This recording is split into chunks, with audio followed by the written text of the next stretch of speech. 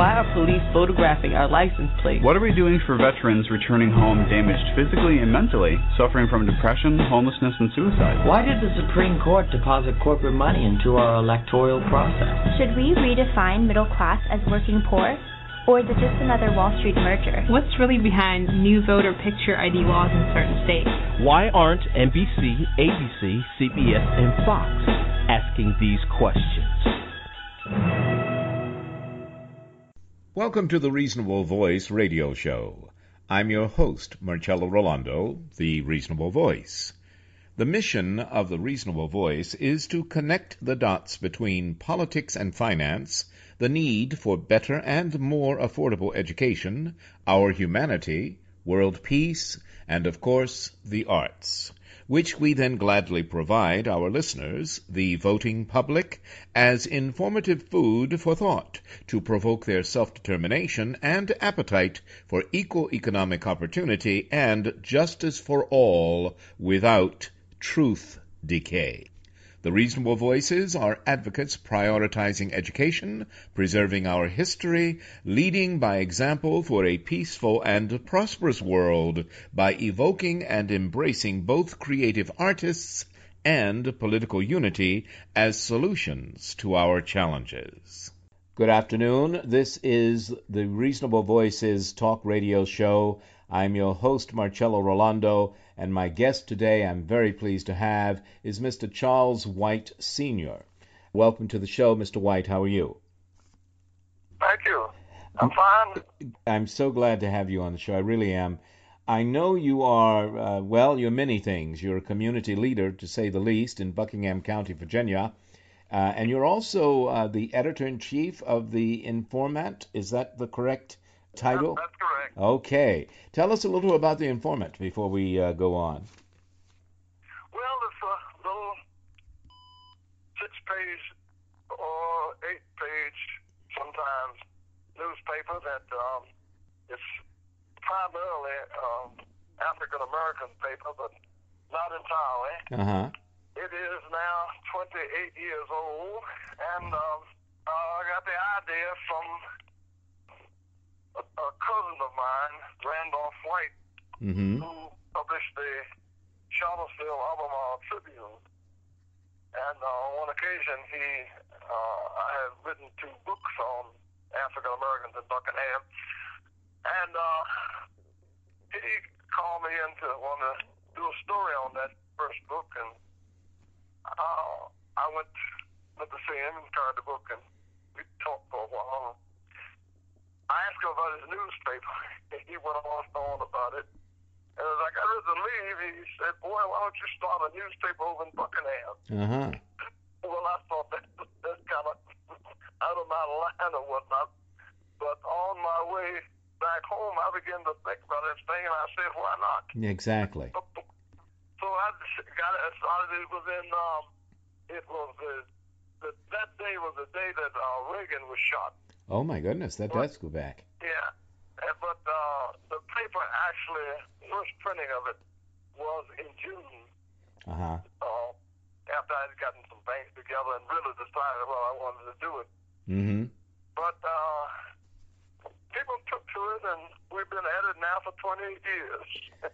20? Did you say 20 or 28? Either would be impressive. 28 years. 28 years. So you've publishing your own newspaper in Buckingham County called The Informant for 28 years. But it goes to 48 different states. Wow. Yeah. You know... And, go ahead. I was just going to say, Mr. White, and again to remind everyone, I'm speaking with Charles White, Sr., who is many things that are all good for the Commonwealth of Virginia, specifically in Buckingham County, Virginia. He is my guest today, and if he only did his newspaper, that would be something. But there's more to tell. I wonder, first of all, Mr. White, how long have you lived in the Commonwealth of Virginia, and how many of those years have you resided in Buckingham County? Well, I've lived in Virginia. I'm 85 years old. I'm almost 86. Wow. I came to Virginia in 1932 as an infant, of course. course. Mm-hmm. First to Stanton, Virginia, and then to Buckingham. I think it was that same year. But I grew up in Clifton Forest, and I left there in 1951 to go to college. Mm-hmm. And after college, I came to Buckingham. I had not planned to stay in Buckingham. I actually told my father I would stay here 1 year. I was a building trade teacher. I hadn't planned to teach, and I just thought I'd be living in a rural area like this. And was it a woman? I told my father I was going to stay a year, and about a month later, I carried this young lady from Buckingham home to meet my family.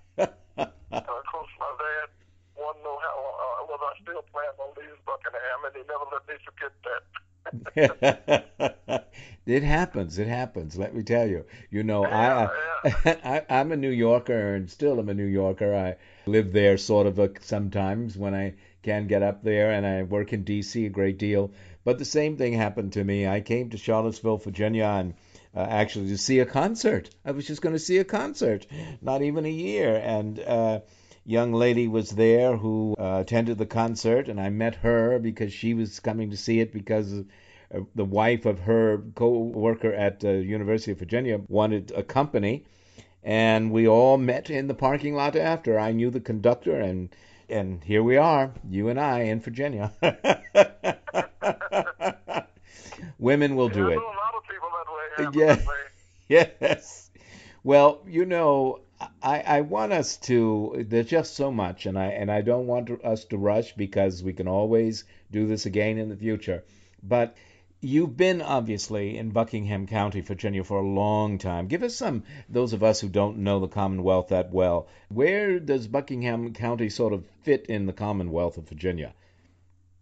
It's right in the center of the state. There you go. Actually, the spot, Mount Rush, here in Buckingham, on Route 60 and 24, the spot that marks the geographic center of Virginia is about 5 miles from my house. At this place I just mentioned, Mount Rush. That's the actual center of the state of Virginia. I didn't know that. I'm glad I asked the question. I guess I should tell our audience I didn't just sort of pick Charles White Sr. out of the blue. I had the great pleasure of meeting Mr. White not terribly long ago. The Preservation Virginia contacted me about going down and seeing the area because of the proposed gas pipeline that Nelson County has been spared, we think, because of salamander and squirrel sort of combination, and now zeroing in on Buckingham County. And Preservation Virginia gave me a call and said, because I'm in the media, would you come down and look and see what you think and maybe write about it? Well, I thought I'd go down, take a couple of pictures, and write an article, but I met Mr. Charles White Sr. and his wife and his friends, and it was it was enjoyable to say the least, but it was also incredibly informative. Mr. White not only has a newspaper, he draws maps of the area, and that tells us where historical sites, including lost to some, ignored by others, black cemeteries. But you know what? One thing I want to ask you next, Mr. White, if you will, something you said when I first met you that really hit me, and I'd like you to explain it to those listening. How do African Americans name their neighborhoods and schools? Do you remember what you said to me? I mean, you just said it because it made sense to you, but I had never heard that, and it was like, well, you tell us. Well, most black neighborhoods is by the church. Mm-hmm. Now, right this minute, I'm at a funeral at Baptist Union Church, and this is the Baptist Union neighborhood. Then there's some smaller neighborhoods, like there's certain little towns, like Stanton Town, Gregory Town. These are where a lot of families, have congregated. Yes. So this is the Baptist Union neighborhood. Everyone knows it's between Dillwyn and New Canton. I live in the Union Grove neighborhood, the Union Grove Church, you know, above Buckingham Courthouse. Mm-hmm. Now, most blacks and the white folks, some of them, it's a little different. Now, I found out that I lived also in the Union, as I live in the Union Grove neighborhood, I'm living in Birdwood neighborhood. Ah. And some others, it's the Glenmore neighborhood. So, quite often, with the white folks, their names, they name it, the names for the communities is sometimes somewhat different from the blacks. But explain that difference. That's what I found so intriguing. Yeah, now you may have a Salem neighborhood, but to the most white folks, it's the Glenmore neighborhood. So, because everyone called Dillwyn, the little town we have here. If you live in Dillwyn, everybody says the Dillwyn, neighborhood. But most blacks, when they refer to the neighborhood, it's by the church. So it's the... And so often the school, way back in the old days, the school was often named after the same as the church. So in my neighborhood, we had a Union Grove Church and we had Union Grove School. And then, therefore, the Union Grove neighborhood and community. Yeah, right. I don't know why that struck me. So it seems like a normal, natural, everyday thing. But for some reason, when you just sort of mentioned that in passing when we were in your home and you were showing us the maps, I thought, not that I'm an expert on how anybody names their neighborhood or community or streets for that matter, but it struck me it says a great deal about a people if they choose to name their neighborhood and their schools by the name of the church.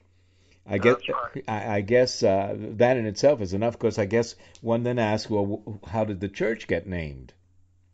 Well, now that's something that I don't really know a whole lot about. Now, a lot of the churches were named after named for Bible characters. And Bible characters and places in the Bible. I got you. The Baptist Union, I don't know how it got its name. All I know is about how the church came into existence because of a white church not far away in 1867 had roughly nearly 500 members, and roughly 300 of them were black. And after slavery, they had a little problem there. The blacks had worshiping in a brush arbor, and this church had two black deacons, this white church. And one of them, the deacons, wanted the pastor to go out in the brush arbor, which is what the blacks worshiped in, those that couldn't get in the church, which was most of them. And the pastor wouldn't do that, so they decided they'd pull the black members out, and they started Baptist Union Church, what I'm looking at now. And of course, from Baptist Union, several other churches sprang out from them. I see. Some of the black churches had problems way back, and people pulled out and started some of these churches in the close to the neighborhood, And you say this problem actually came after slavery. So after the slaves were freed, a lot of the black folk here were shocked to find out that their church actually, the founders of that church actually left a local white church.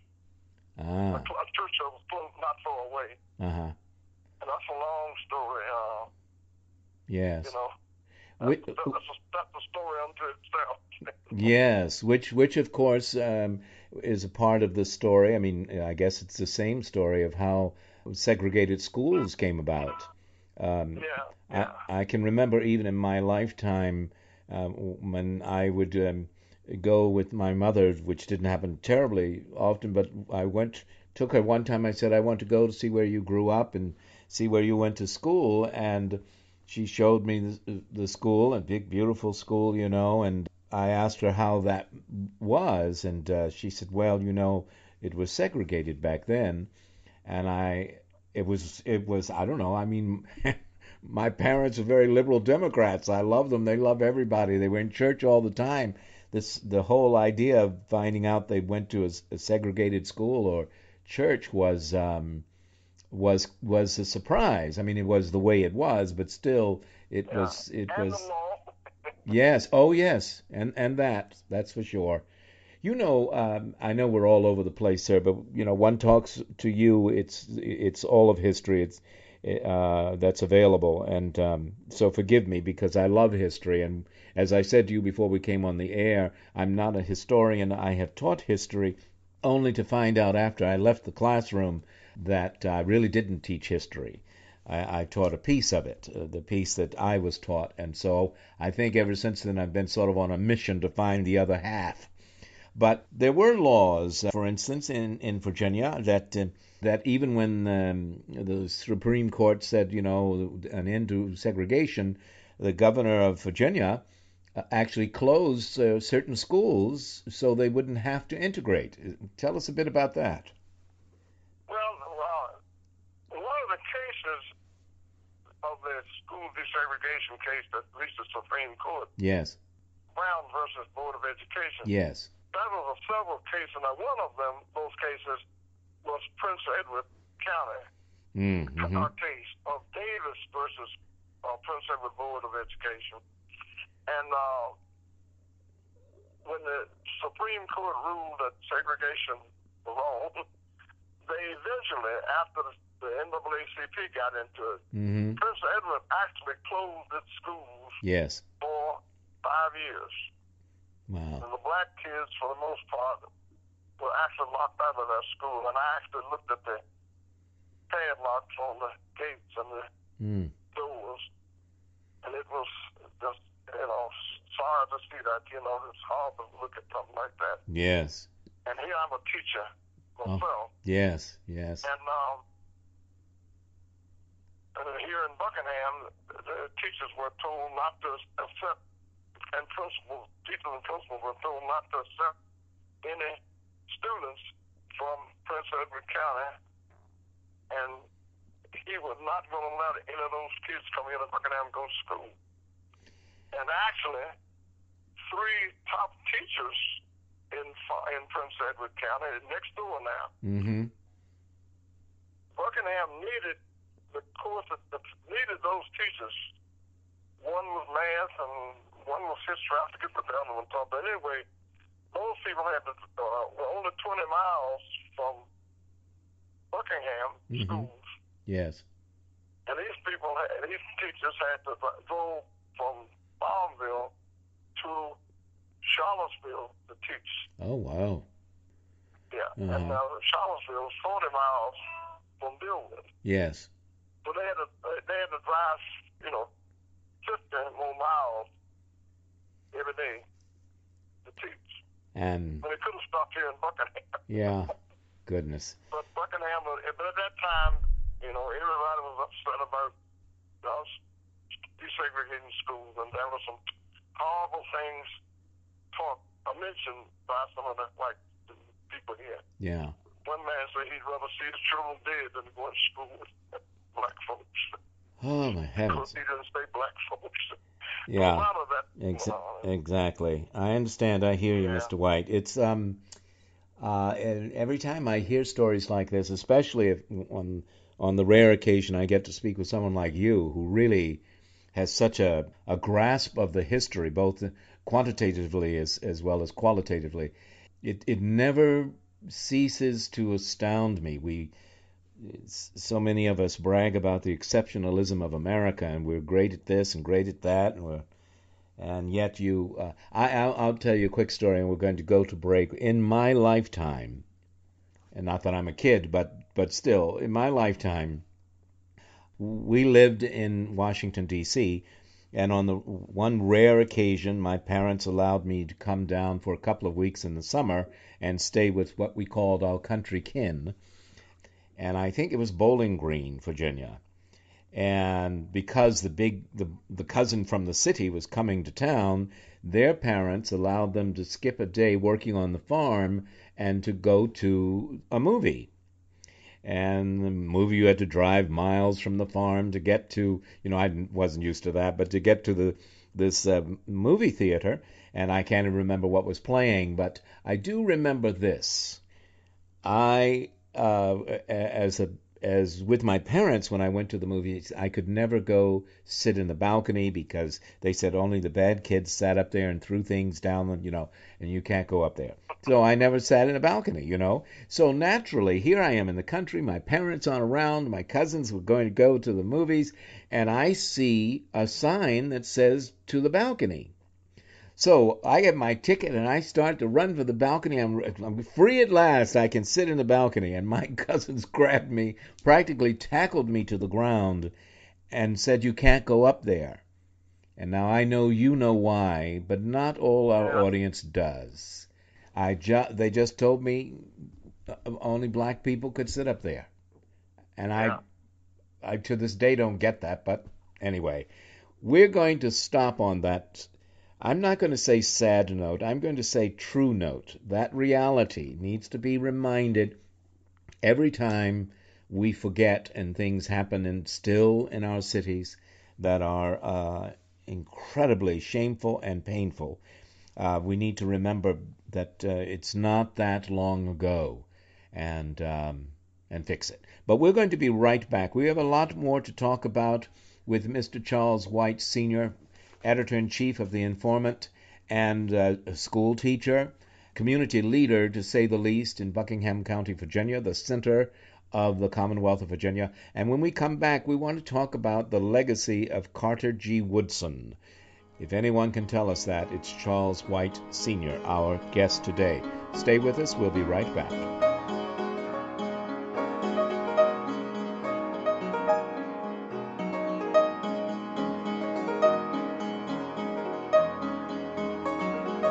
And now, another film rental discovery.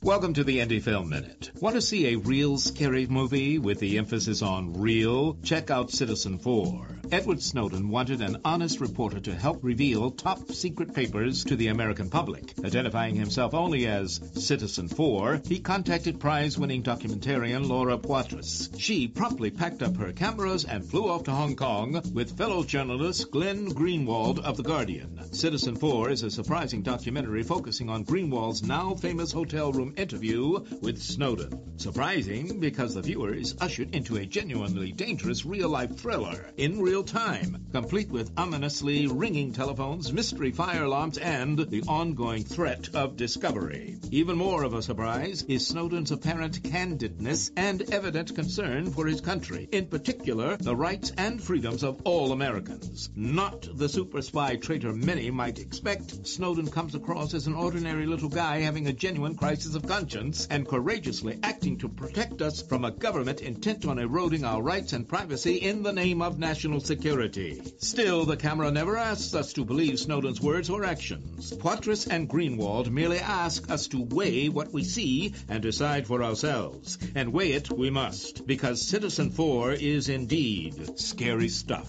Citizen 4, not in theaters. Discovery through rental. Welcome back to the Reasonable Voices Talk Radio Show. My guest again today is Charles White, Sr. He is the editor-in-chief of The Informant.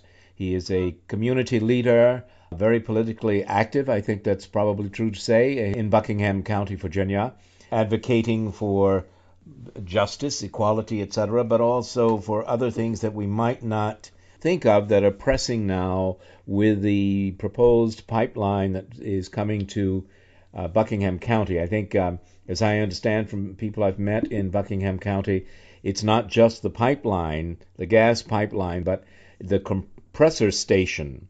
Who knows what that's going to give off in the way of methane gas and noise and disturb what is really quite a rural, historical, by the way, but rural countryside with lots of wildlife and as well as humans who live there because they wanted a beautiful countryside with some historical significance. Is that overstating it, Mr. White? No, it's not.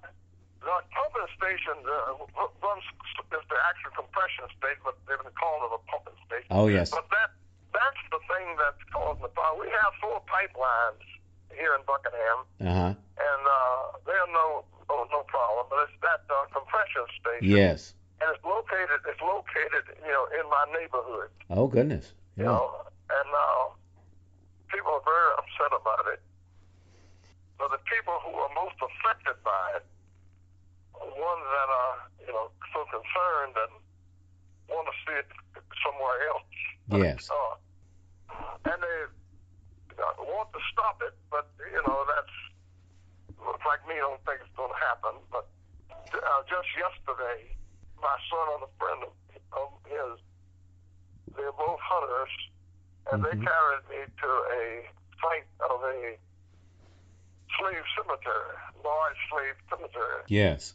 That's located very, very close to that pipeline that's coming through, and the pumping station. And so it's right much concern, and in meetings that group called Friends of Buckingham, yes. They have looked at a lot of material, videos, and listened to speakers talking about how dangerous these things are, about the toxic gases and whatnot that they emit. These compressor stations emit. That's the concern. It just seems like quite a legitimate concern if these, this, as you say, this center, whether you call it a pump station or a compressor station, it's where all the pipes come together, and there is the danger of pollution to not only environment but human environment as well as animal, and as we touched on, historical sites. Many of the places I was taken to when I visited Buckingham County, the people who were guiding me could only point and say, over there in the woods. There is so these cemeteries, this history has been so ignored by developers in particular. I think I even told you this story. I went to visit someone for whom I have power of attorney and some responsibility to look after, in any case, in St. Elizabeth's Hospital. While I was waiting for them to bring him down, I just, people who love history, St. Elizabeth certainly is historical, and I started walking around the grounds, and I found a bent-over fence and overgrown grass, and I went back behind there, and there were tombstones, one of which had that he was a Congressional Medal of Honor from the Civil War. And I went, holy smoke, why is this just lying here like this?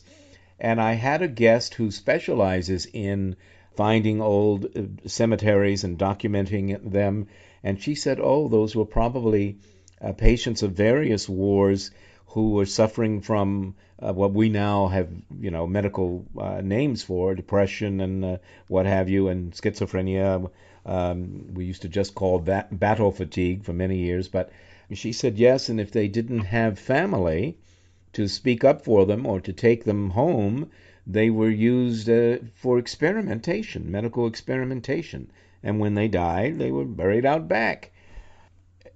And now here we are, Buckingham County, Virginia, and there's a pipeline and compressor station that is threatening black history, cemeteries.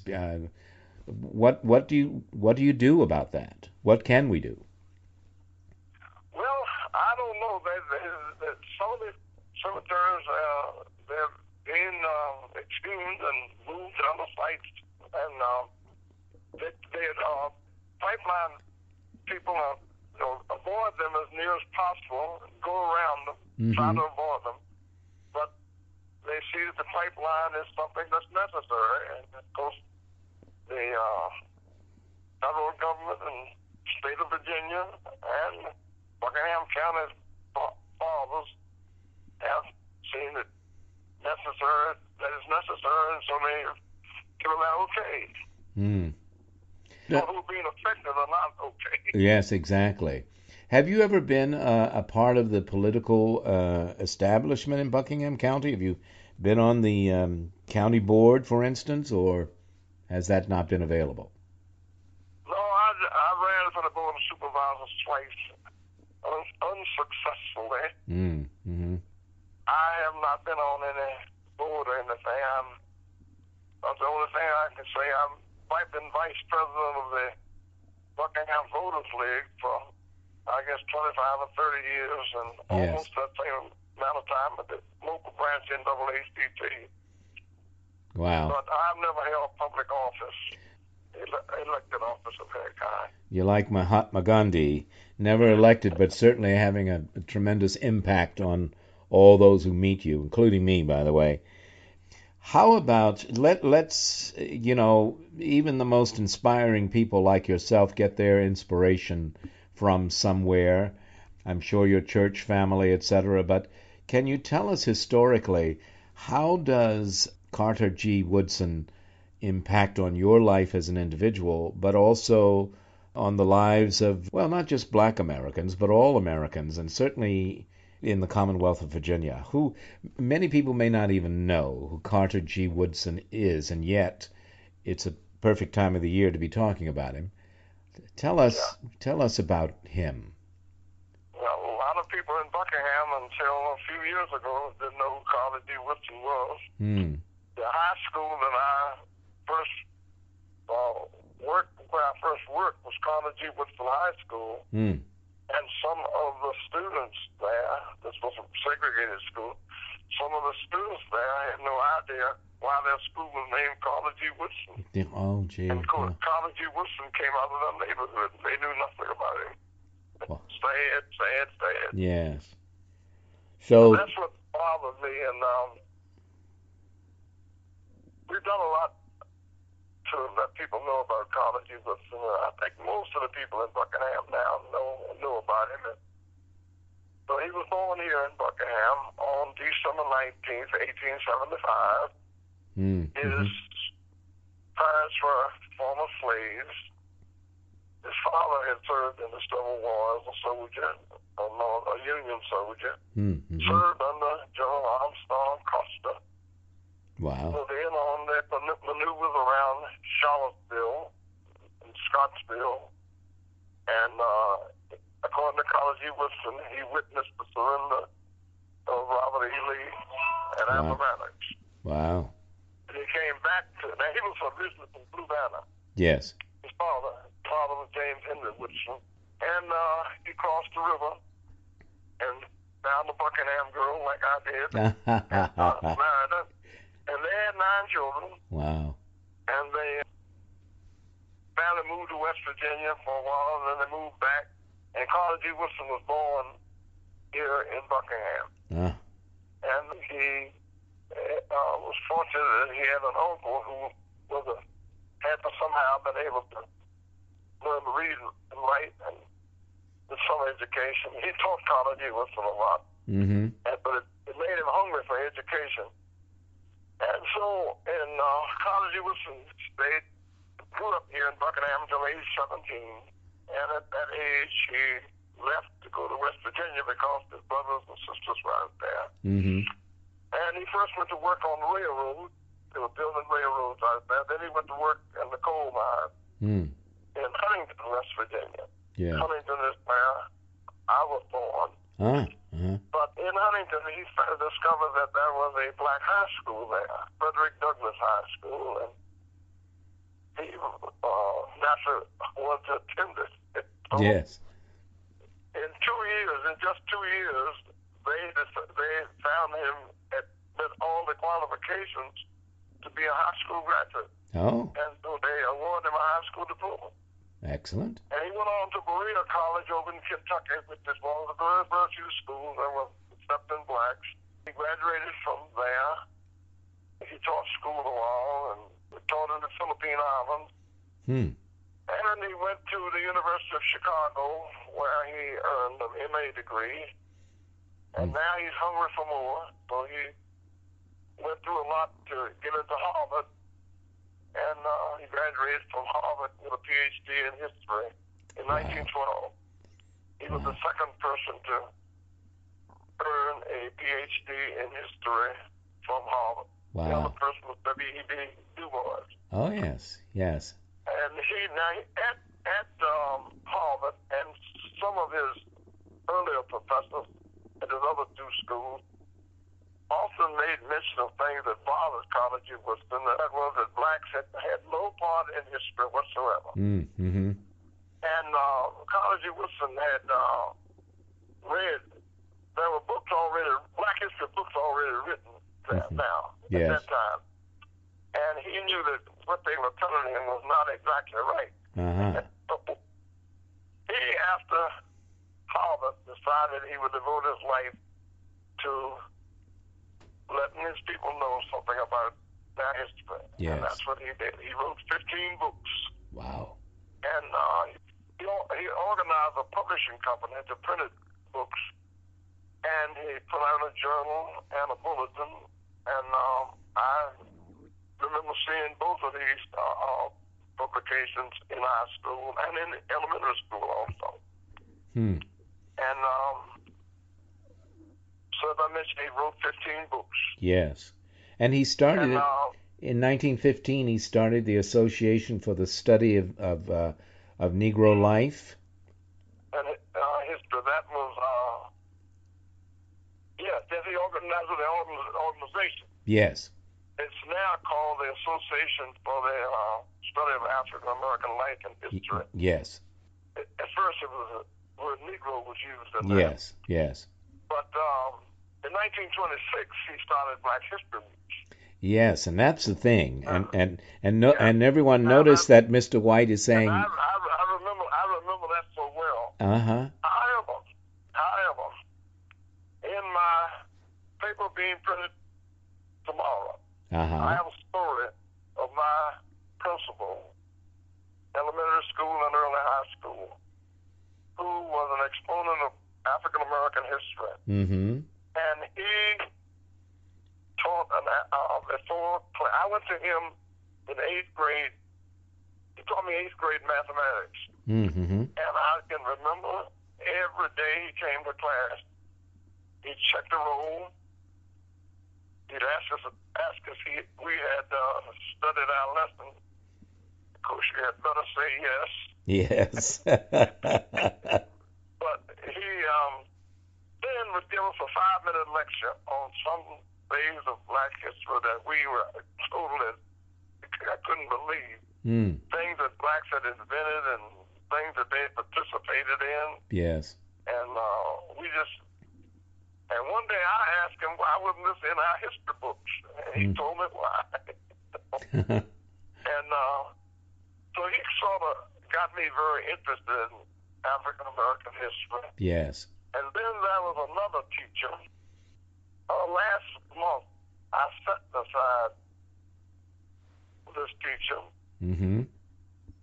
And Clifton Ford is still alive and very much alive. She's 90-some years old. Wow. But anyway, she had the class. She told us one day she wants to write a paper. She taught English.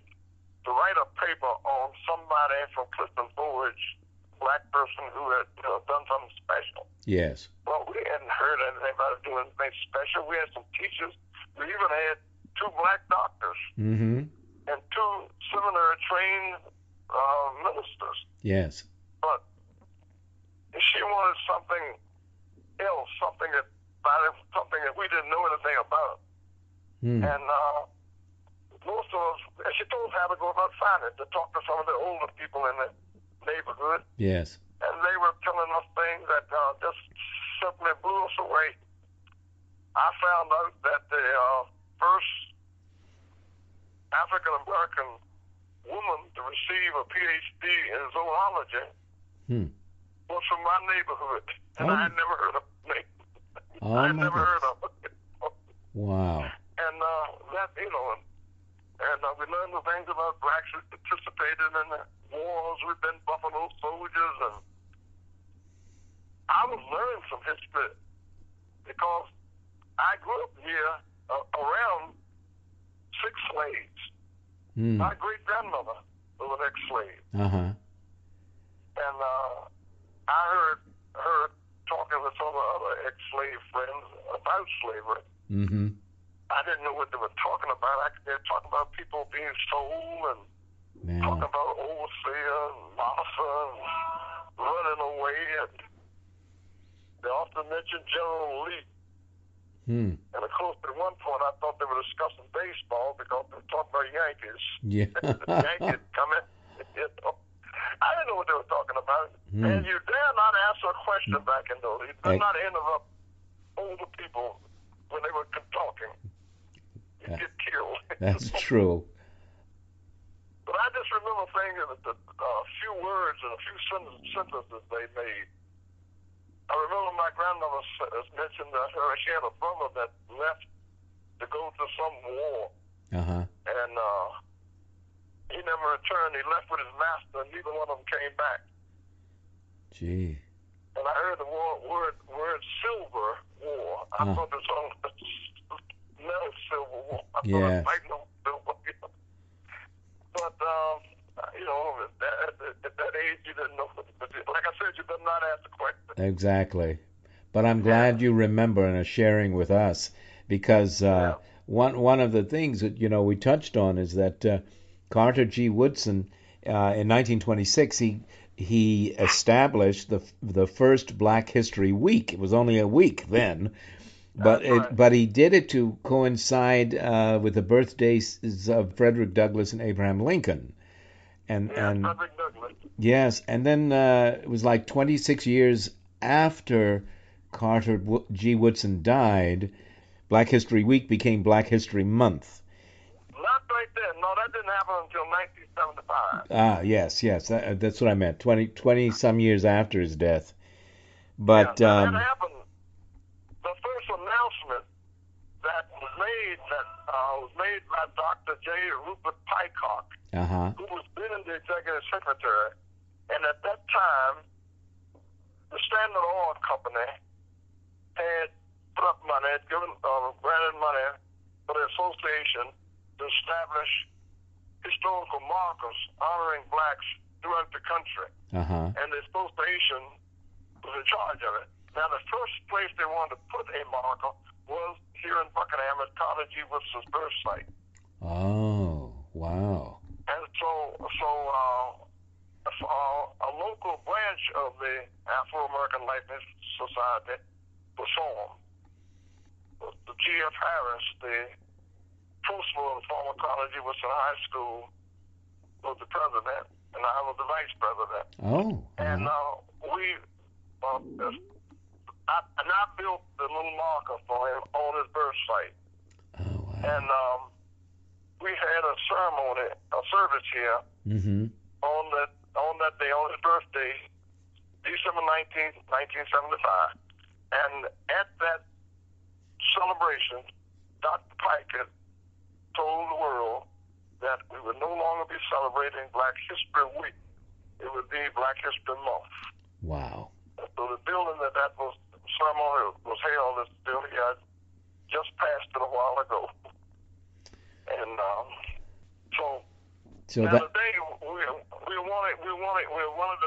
our local group now wants to upgrade that site to be more than what we wanted to be. And so we're trying to raise $25,000 to really make that site what we want it to be. And that's in Buckingham County? Yeah, in Buckingham County and New Canton. New Canton, Virginia, yes. Yeah, that's an area of the county. And how does one make a contribution? Is there a website, or how does one become a part of recognizing this site? Well, they could, we don't have a website at this point, but we are getting ready to put one together. Okay. They could just make a contribution to our secretary of our local branch. Her name is Connie Nash. Connie, C-O-N-N-I-E, Nash, N-A-S-H. And for New Canton, Virginia, she'll get it. Okay. And also, if at any point you get an address, you and I can talk again after this show, and I will make certain that that address is posted along when we post the show. So there's that possibility too. And finally, I think you told me that Denzel Washington is, or his relatives anyway, are from your area in Buckingham County? That's right. His father grew up here in Buckingham, and I just passed coming here to where I am right now. I passed the home in which he was living when he died. Oh, wow. His father was named Denzel Washington also. I met Denzel in New York after something we had attended. Denzel didn't grow up here. Denzel grew up in Mount Vernon, New York. Uh-huh. Yeah. Also a nice But his father eventually came back, and this is where he died. Wow. And he has cousins here now. Mm-hmm. I'm at a funeral, and I'll probably see some of them when they come out. I'm sitting out here now in my car. Well, I appreciate you taking Denzel my... actually was seen in Dillon a few times down in the town, right above where his father lived. Ah. People actually saw him. Wow. Well, I appreciate your taking a call, especially as you are at a funeral. I didn't realize we might be interrupting that for you, but... Well, you're not interrupting anything. Okay.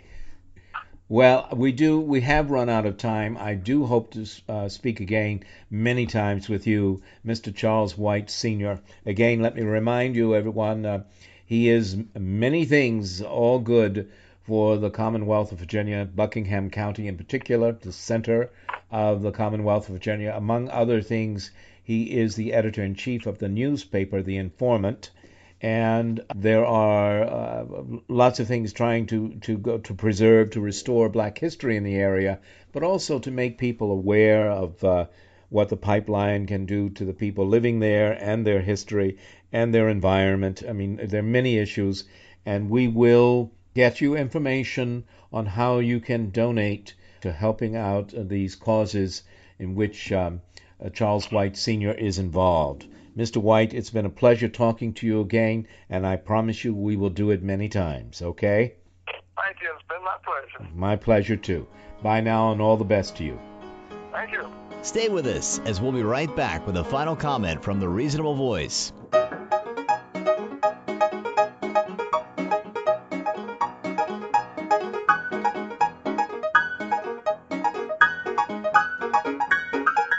And now, another film rental discovery. Welcome to the Indie Film Minute. Our brain, curiously, is both strong and fragile, capable of complex rational thought one minute, and the next susceptible to stress, anxiety, or other influences that can send the whole system into a functional nosedive. The world was shocked and dismayed by the unanticipated results of a notorious 1971 psychology experiment intended to explore this duality.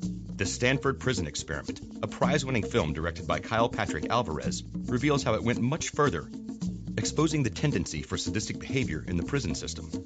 Dr. Philip Zimbardo and his team of psychology grad students choose participants to be involved in an isolated simulation. Half are assigned as prisoners, and the other half as guards. And the experiment begins, innocuously enough.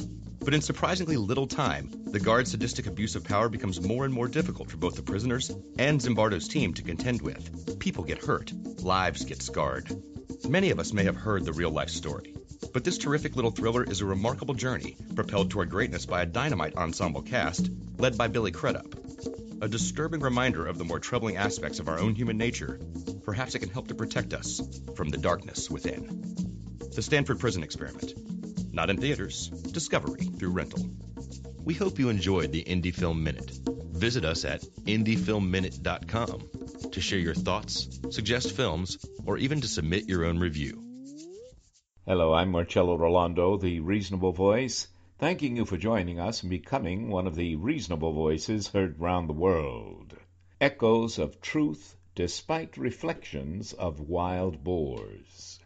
Every time I allow my ever-ready-for-adventure Chipu to escape the confines of home, her first action as she races into the outside world is to release an impressive, ear-piercing announcement of her taking the field, at breakneck speed right to the edge of her outer boundary. No electric fence nor wall is necessary to maintain her power over the lay of the land, for it is her presumed raison d'etre. Regardless of race, creed, gender, or talent, Oscar-like awards are subjectively dealt out over lifetimes, though admittedly more often it's hearts with a ravenous Queen of Spades than a winning hand from MSNBC for Melissa Harris Perry. The deck, too stacked in Wall Street boardrooms by bankers producing sequels to The Big Short, too small to prevail, they stuff 99% of humanity into, the envelope please, in the outsourcing room.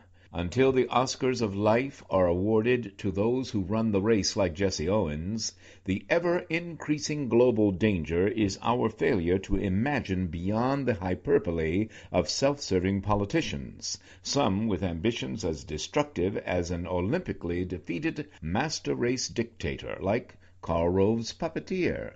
Most often, life isn't an Oscar-winning film, especially when we choose choices like Ted Cruz's Garden of Eden and the lowest-hanging fruits of justice, like senators refusing to consider replacing a deceased Supreme Court justice who preached once its original ink dried, the U.S. Constitution died.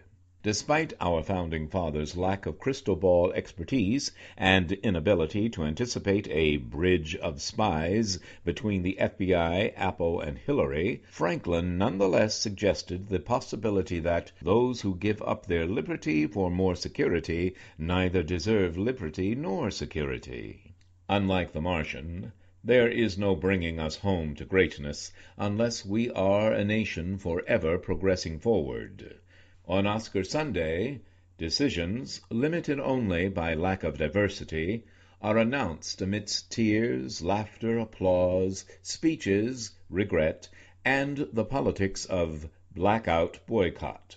On Super Tuesday, decisions, limited only by the will of the people to demand greater value for their vote, will be announced amidst jeers and cheers, speeches of concession, and for those herded and huddled by PACs for regression, the politics of hate. In our 2016 elections, we the people are contesting via a personification of our built-up resentment, a coronation, and a Mad Max escapee from the arrogance asylum. So, which will it be for us, January 20th, 2017? Revenge on the We Built That gang? Decades-old recipient of constant onslaught from every side, now potentially FBI-investigated Dynasty Next? Huffing and puffing bores salivating over undermining our exceptional law of the land, the Golden Rule. This election, though not a feel-good movie, is based on the truth and lies we tell ourselves when the lights are low. Produced by corporatism, directed by partisans, and starring those who vote and those who avoid the spotlight of civic responsibility. Nevertheless, the revenant self within is beckoned by the peace that comes from surviving the American saga, now recognizing right from wrong, justice and injustice, equality and discrimination, economic opportunity and income disparity. Can't we see the dishonesty in those who shout volumes of vagueness, provoking violence among those most vulnerable to the fear and frustration that accompanies feeling being passed over, forgotten, or ignored? To the degree we are mesmerized by the least our political system has to offer, we echo 1930s Germany. In 2016, politics behind the politics of ratings-crazed media, rented lobbyists bribing career politicians, and ranting demagogues. Until we stop fearing progress, oil-slicked money changers will remain the greatest terror threat to our environment, our rainbow, and our melting pot. Join us. Become one of the reasonable voices heard round the world. Thank you. Thank you for continuing to listen to, support, and share the Reasonable Voice Blog Talk Radio with family and friends, especially online. We enjoy hearing from you, and in response, yes, we are now accepting new company and business advertisers and welcoming organizations seeking to be one of our sponsors. So please do continue to email us at thereasonablevoice@gmail.com. However, if you prefer to simply make a donation, your donations are greatly appreciated and can be made through PayPal by clicking on the donate button found at the top of the homepage of thereasonablevoice.com website. Thank you for joining us today to make every day as reasonable as possible. We hope you will download and share our downloadable podcasts. I'm Marcello Rolando, the Reasonable Voice, hoping you will become one of the reasonable voices heard round the world.